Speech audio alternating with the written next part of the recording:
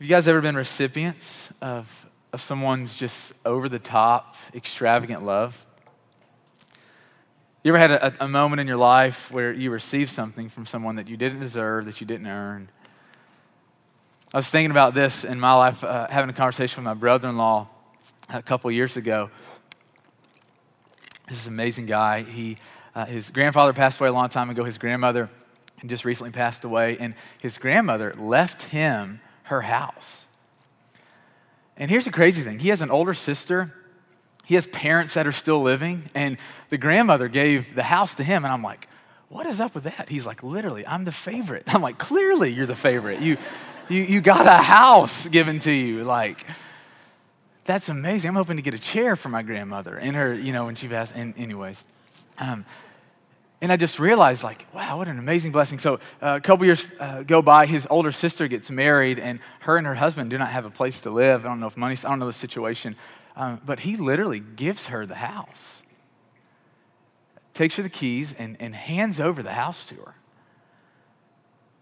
And so I'm talking to him, and I'm like, so when are you getting the house back? Like, how's that situation? You charging them like double? Like, how are you benefiting? He's like, no, they needed a house, and I gave it to them. Man, I wish I was in your family. Like, this extravagant gift. Or I think about me when I was in college. Maybe you don't connect with that story. I remember when I was in college, I felt very called to ministry. I felt like God was just putting it on my heart to give the rest of my life to preaching the good news and caring for people. And so I remember I went to this school and did not have the money to go to the school that I went to. It was expensive to learn to be trained to do ministry. And so I remember sitting in a situation kind of like this at our school. We did this 5 days a week where you would gather and worship and pray. And I remember just being overwhelmed with this sense of, I'm about to leave school and have all this debt. And I had this kind of paralyzing feeling. I remember just praying. I felt like God was just saying, hey, just bring this to me. Just pray. And so I'm, okay, God, help me not to be anxious. Help me to give this to you. Went to class that day, went to lunch, nothing extravagant happened. I kind of had this moment. I felt like I was supposed to go check my mail. And if you remember those days in college, if you're in college, like getting mail, at least in my time, was amazing. It was like a highlight if someone gave you a handwritten letter. I remember going to my mailbox and I opened it up and there was this letter from this handwriting that I did not recognize, and I opened it up and it says, you have been given a $3,500 scholarship. And I looked at the name, like, I don't even know, I've never met these people before. Just out of the blue, just this extravagant, undeserved gift. Yet the reality is, man, you think about your life, and I think about mine, how often we receive these gifts, and yet we just forget about.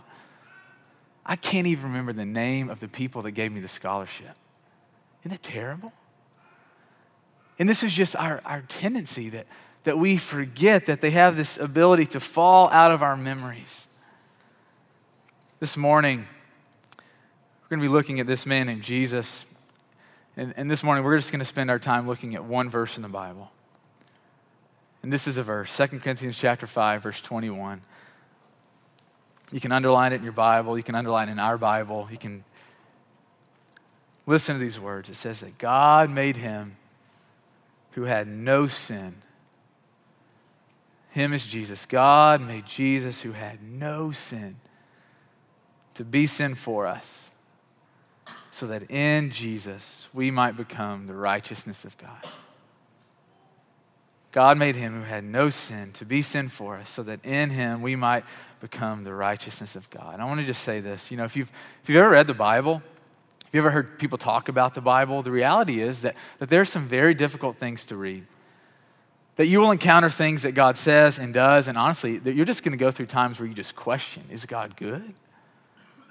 It's not going to make sense to you.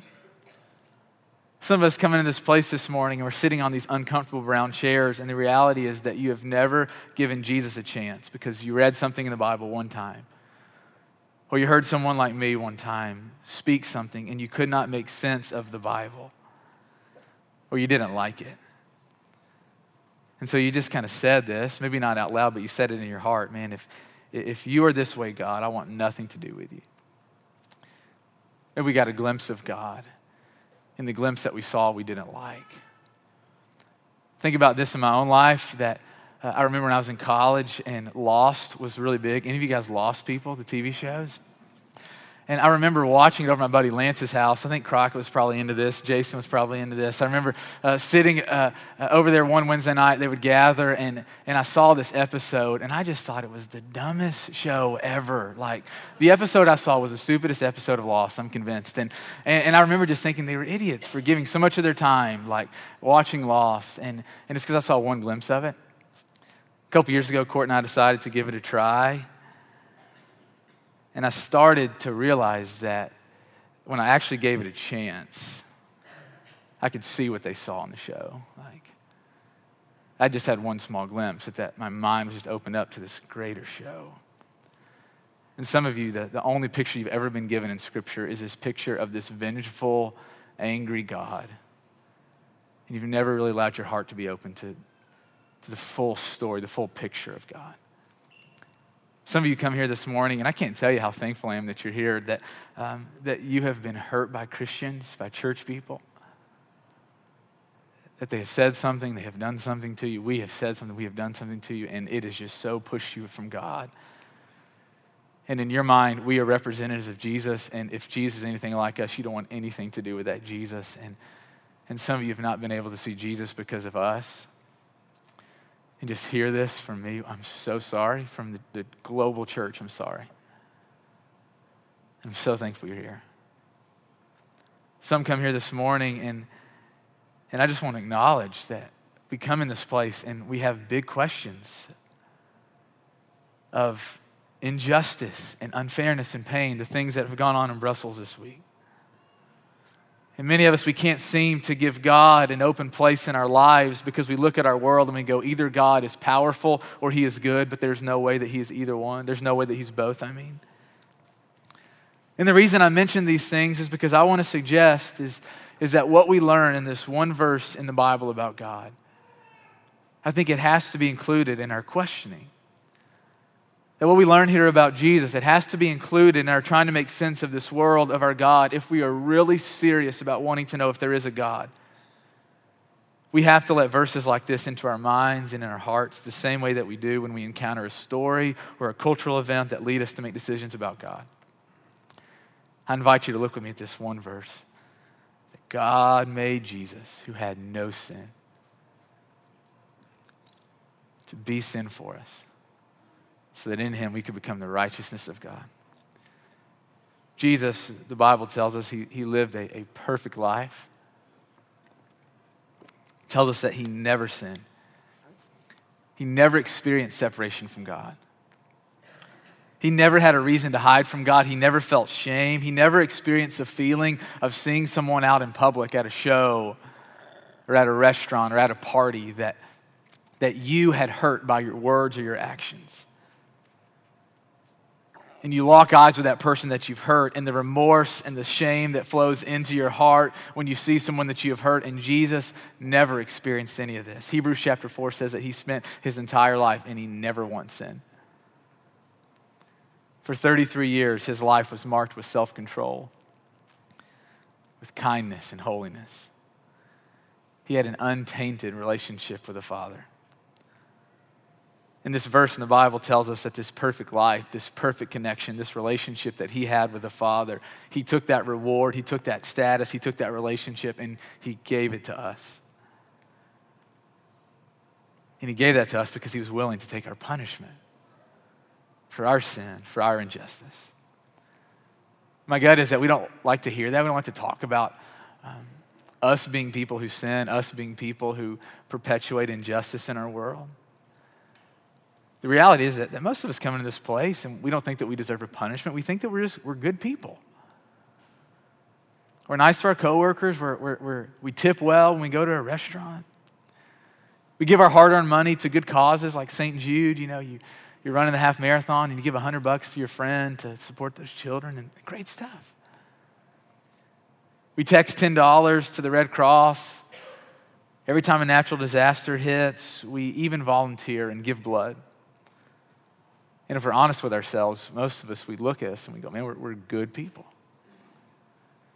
What hit me this week is that when we see injustices around the world, we cry out, we want justice for the oppressors.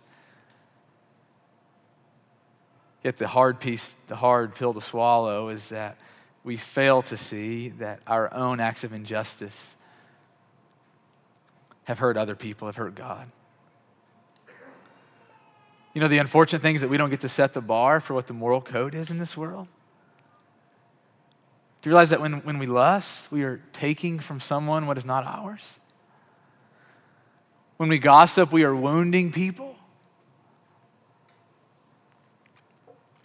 When we are racist, when we are sexist, when we fail to acknowledge the humanity and the dignity that people deserve just from being human beings, when we treat people as lesser because of their education level or their occupation level or where they live, this is injustice, this is sin.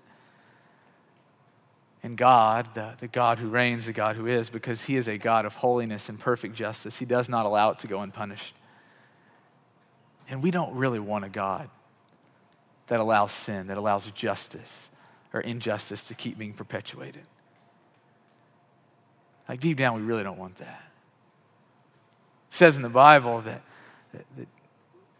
the wages of sin, or that the punishment for sin is death. That the punishment for injustice is death. This is the moral code, whether we like it or not, whether we want to acknowledge it or not. This is the absolute truth. And yet here's what's so beautiful. Jesus takes our place. Jesus takes our punishment. I want to give us two pictures to think about. Maybe help this verse come to life a little bit more for us. The first picture is of a letter jacket. I don't know if a letter jacket means anything to you. We had these in our high school that people in band, people who were athletes would wear these, wear their jackets. And I remember my freshman year, the quarterback in our high school, he was just this amazing athlete. He lettered in varsity baseball all 4 years. He lettered in varsity football all 4 years. He was the MVP. He was all conference. He was all state. He played D1 football. And I remember seeing him walk down the hall with his letter jacket, and it just was decorated with his accomplishments, with his accolades. That everything that he had done was written on his back, and he had his number. And if you didn't know him by his face, you would recognize him by his jacket, by his number. It's what he had earned. It's the first picture I want you to put in the back of your mind. The second picture is of a prisoner. If you've ever been in prison, if you've ever been to visit someone in prison, you know that prisoners are marked by their clothes. Orange clothes or stripes. Marked by the bars, or marked by the handcuffs, or marked by the record.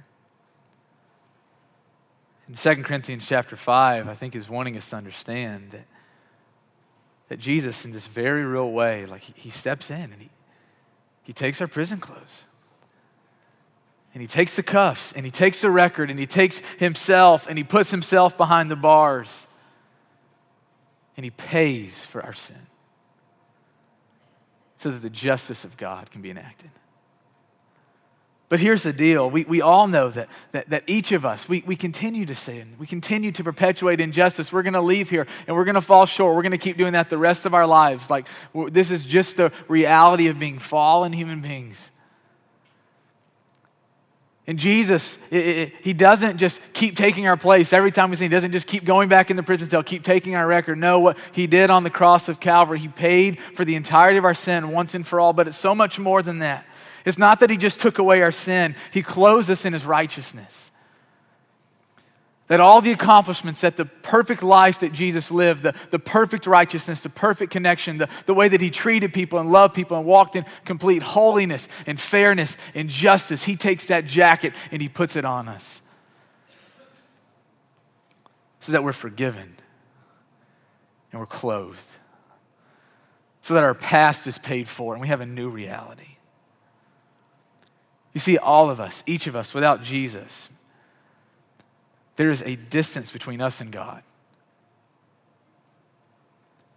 There is an unfamiliarness, if that's a word, with God. There's estrangement from God.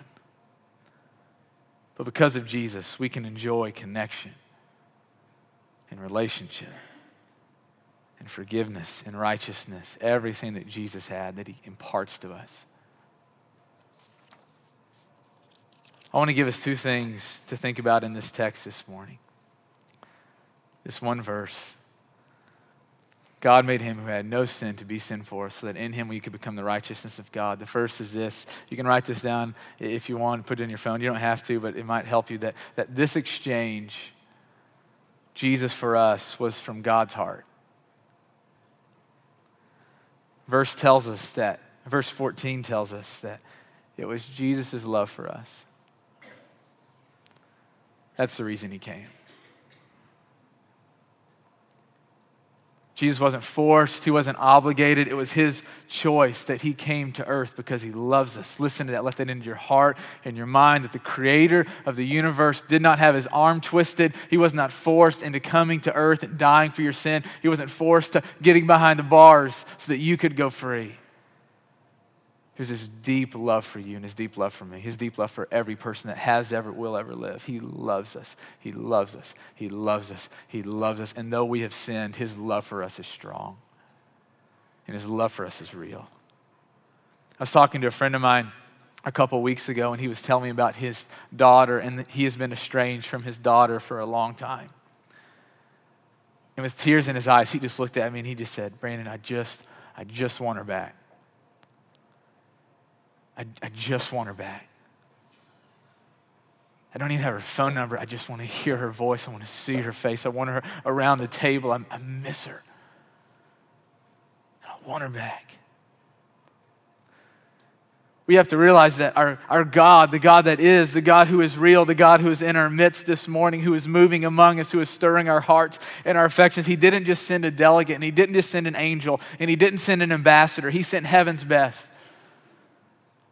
The Father sent the strongest, the wisest, the lovingest, the creator, not the created.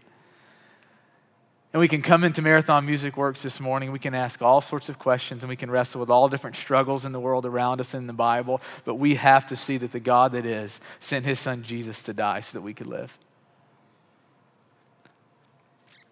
This exchange was from God's heart, and this exchange was from God's hand.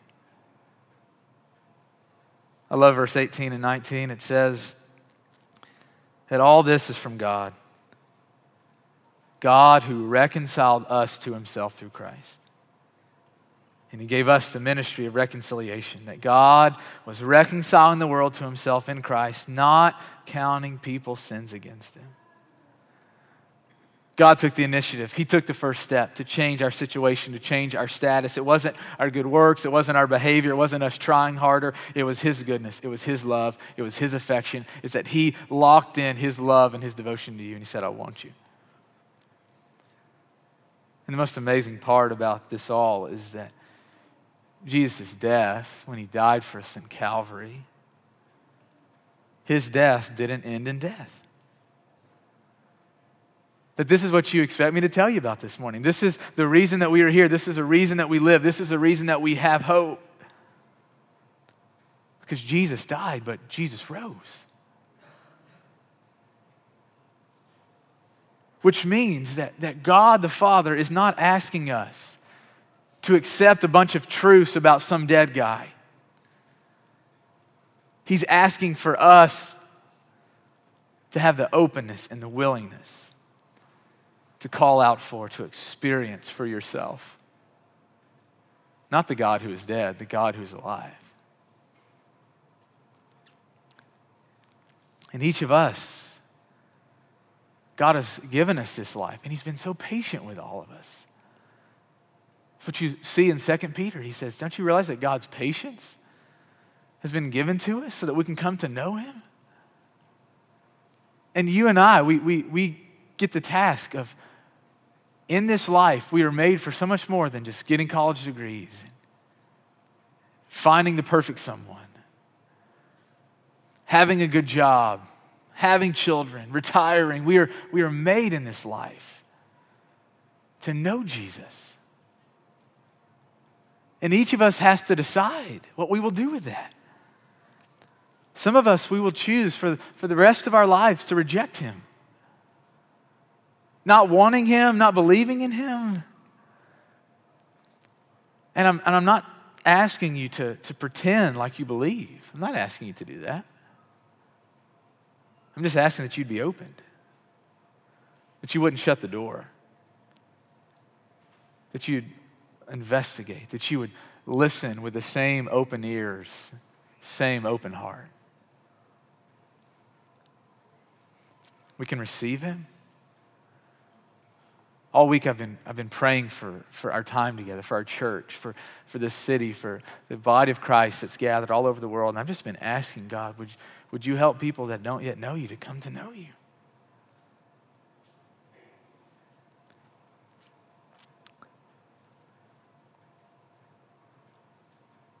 He tells us to be reconciled to God. It means that we have a part to play, that God has reconciled us, but we have to play a part in this too. It's our job to take off the prison clothes. It's our job to take off the cuffs, to let him have those, and it's our job to be clothed in his righteousness. Now, our good works and our efforts don't do that, but our faith and our participation in the baptism of Jesus, this is what includes us. That we profess, this is what Paul says in Romans, that you profess with your mouth, I believe in God. I believe in Jesus. I believe that he took my place. I believe that he's not some dead God among many, that he is the only. We go down in the water. We come out. This is Galatians 3, verse 26, that we are clothed in Christ. My prayer has been, God, would you help us believe? Would you help that in our heart that is keeping us from seeing? Would you keep it, which is in our way? Would you remove that so we can see? My prayer is that for all of us, that we'd spend our entire lives being his representatives, being reconcilers with him.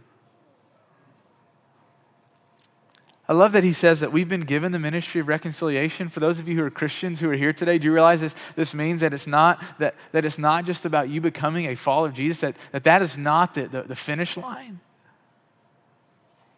That many of us, we are so locked in on our own holiness and our own walk with God that we have neglected this ministry of reconciliation, that you and I as Christians, if you are a Christian, if you're in Christ, this has been given to you, that it is our job, it is our joy to go to the world and to tell them our God is, that the God that exists is not against you. The God that exists is for you. And he loves you, and he's come to save you, and he's near you, and he wants to forgive you, and he wants to clothe you in Christ. And it's our job to tell the world, so be reconciled to God. Know him, experience him, love with him, walk with him, enjoy him. Verse 14, Paul says, Christ's love compels us. For those of us who are Christians, is that true of us?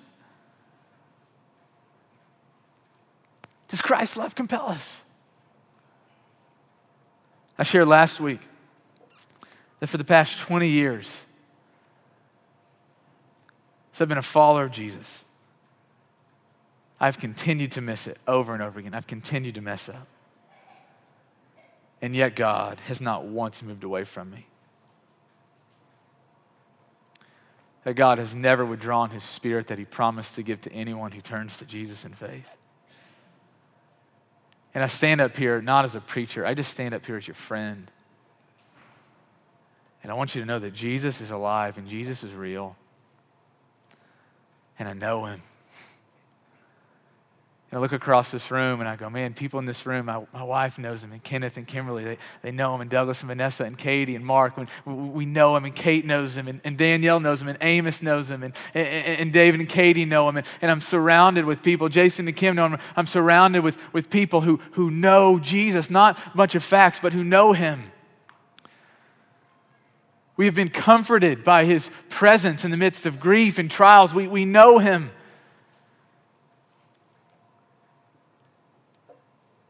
We've seen him. I've seen his power in my own life to remove from me the fear of physical death, to remove the fear deep inside of me of being found out for my past. I know him. He's alive. He's real. I know his realness. He's spoken into my situation, into my life through scripture and through people and through visions. I know him. And I know his love, and you know his love if you're a follower of Jesus. His love that makes me want to love others, especially those who are deep in sin, especially those who are far from God, because I've been there. And I know the feelings. And I also know the light and the healing and the freedom and the joy that comes. Christians, we are to be reconcilers, not just seat sitters on Sunday mornings. This extravagant gift of Jesus. He's alive, he's well, he's lovely, he's powerful. Here in just a minute, we're going to stand and we're going to sing. And I just want to invite you to respond, to move. That some of you this morning, you come here and because of the things that are going on in your life or your friend's life or your family's life, you're just so hurting, you're so broken. There's going to be some men and women in the back. My wife and I will be back there. Andrew will be back there. Kasha and Nana and Carly and Cyrus and Nicole will be in the back, and we'll pray for you. And there's nothing special about our prayers, but there's something powerful about when other Christians lay their hands on your shoulders in an appropriate way and just pray for you. And some of you come here this morning and you're so dejected, you're so disappointed, your heart is so far from God, and just let us pray for you. But you're going to have to take the step. No one's going to make you go to the back. No one's going to make you do this. But I'm just asking you to be reconciled fully. Some of you come here this morning and you don't believe in Jesus, but something shifted in you. This past week, this past month, this morning, and you go, man, I want to know this God. I just invite you, be reconciled. Give your life to him today. Come to the back. People who are wearing badges, we can help you, walk you through this, what it means to be reconciled to God. For the rest of us, we do this every week. We take the bread, we drink the cup. We're reminded that Jesus died for us, but he rose for us. That we are not the person that we were, that we are a new creation. And I just want to invite you with the people that you came with this morning, I just want to invite you to explore this question. Is Christ's love compelling you to love God and love people? Is Christ's love compelling you to love God and love people? I love you guys so much. What a joy. The King is risen. Let's pray. God, thank you for this morning. Draw us to you. Move in your spirit, move in your power, move in your goodness. Call us out of hiding. Call us out of the places that we're scared, places of fear. And God, let us know you in a very real way. God, pour out your spirit, tear the veil, pour your presence and your healing and your mercy into this place. We love you, Jesus. You're alive, you're well. All glory, all honor, all praise to you forever and ever. And your church says together, amen.